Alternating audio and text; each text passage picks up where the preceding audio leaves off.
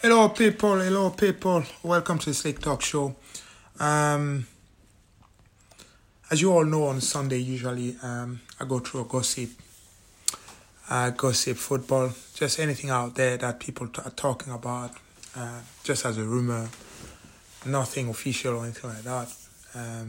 So usually that's basically a Sunday thing that we do on the Slick Talk Show. So let's quickly start with the first one here.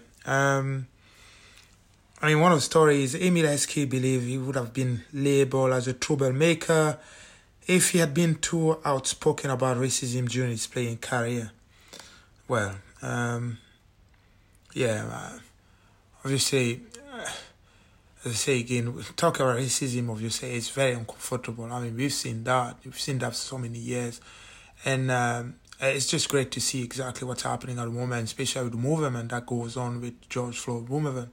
It shows that now people now are getting aware of what's going on. So I'm on the mindset that don't really go back and see what happened yesterday. I'm looking at what's happening right now and how things will change in the future and focus on the future and find out how we can get back to a solution. So at the moment it's looking good. So it's looking good, and it seems now not just the black community but every single other culture and every other community as well are rallying behind the black community to fight racism, because we all, for those who've seen one of my episodes, George Floyd, we all won. We might be white, black, yellow, whatever it's that, but it's we all human being. The blood for all of us is red inside there, so it's the same.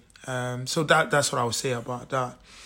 So the next story is Tottenham have been offered Aaron Ramsey and could still loan deal for $400k a week for the Juventus player. Well, I don't think that's the story. I don't think that's true. £400,000. We all know who run Tottenham. Daniel Levy does not pay that type of wages to a player, especially just for loaning a player to Tottenham. It doesn't do that. That's not a Daniel Levy that I know, unless somebody else is taking over the direction of Tottenham. I can't see that. I think that's probably Aaron Ramsey agents putting stuff out there to attract some other club to try to sign him. You all know, that's usually a tactic that some of those agents do to attract more teams, to get the player. But I don't think Tottenham will pay $400k. So for me, that's not a story. That's a dead story for me. Arsenal are hoping to sell Hensley Maitland-Niles for $20 million to fund a new contract for Pierre-Emerick Aubameyang. I think at the moment, obviously, because of TV money getting cut off because of COVID-19, I think so many teams at the moment, they're going to find a way to but I think the tactic at the moment, the strategy will be to sell first and buy after. So I can see why Arsenal will maybe go do that. I can see so many midfield teams as well doing the same, doing that. They're definitely going to sell and go and buy after. So I wouldn't be, I don't think, I think that story have some leg, I have to say. Let's just say, even if it doesn't have a legs there, I believe that will be the strategy for most teams now because of COVID-19. You sell if you can right now and then go out there and pay and buy because of TV money. They lost so much money at the moment. Some of the games now will be shown, basically for free to the public. So just because of that, and obviously, most of the game will be played closed door with no fans or anything like that. So yeah, I can get that. So Barcelona are ready to help out Mikel Arteta by paying part of Philippe Coutinho wages so he can make a move to Arsenal. You know what? Every time I heard a team every time I heard a story about a team helping out another team to pay wages, I always think to myself, what does that mean then? How did they?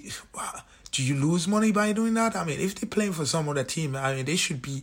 That new team should be able to pay the wages. I shouldn't be paying.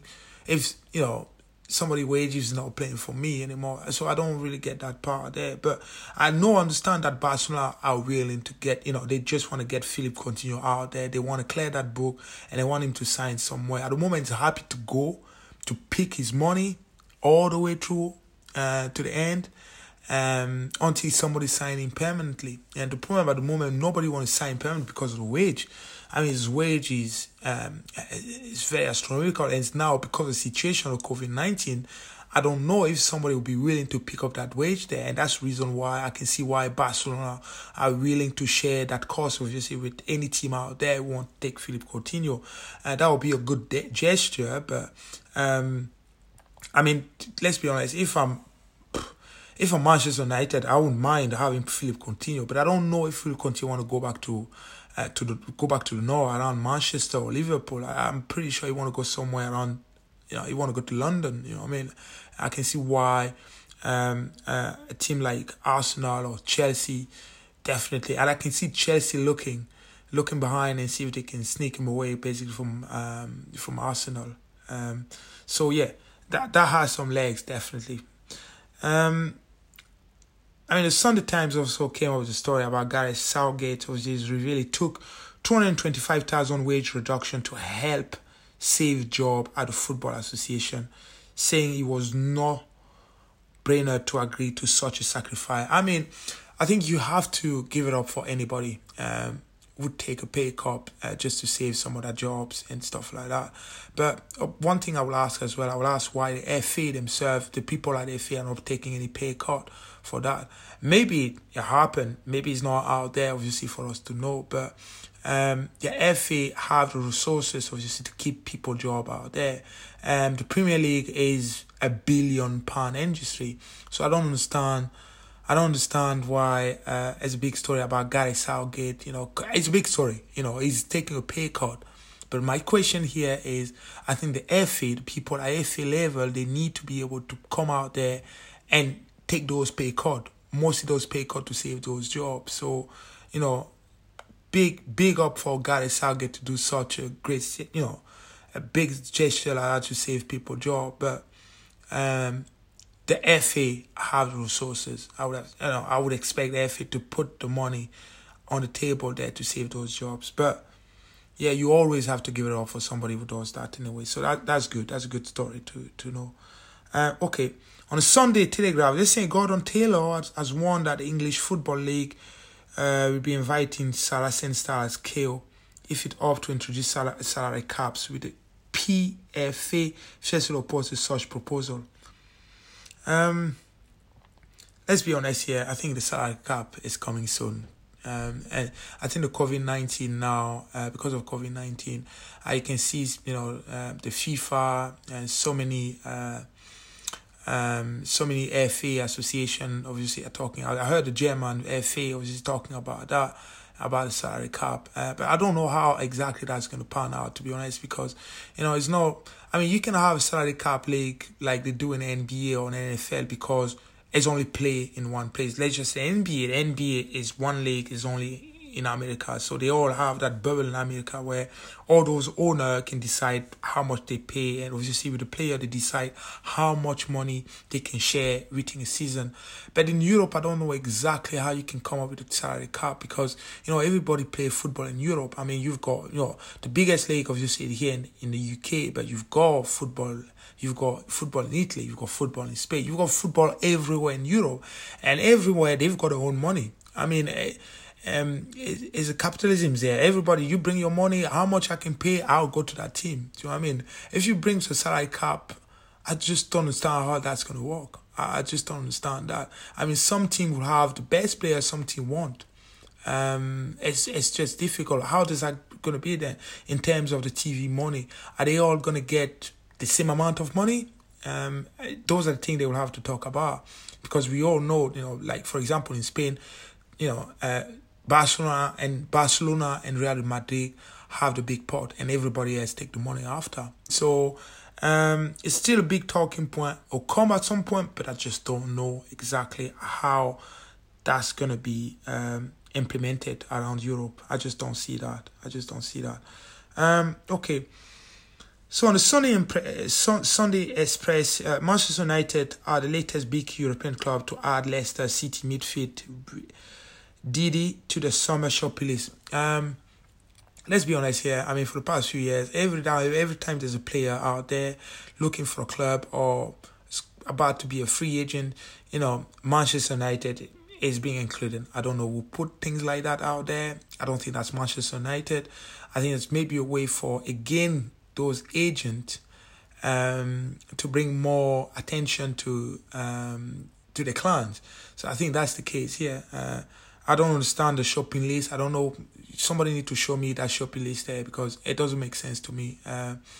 If somebody knows, I've seen that shopping list for Manchester United, I like them to share that so that I can see that. I haven't seen that player. I know he's a good midfield player, but is that because Pogba is leaving? Is that why? I don't know, but no.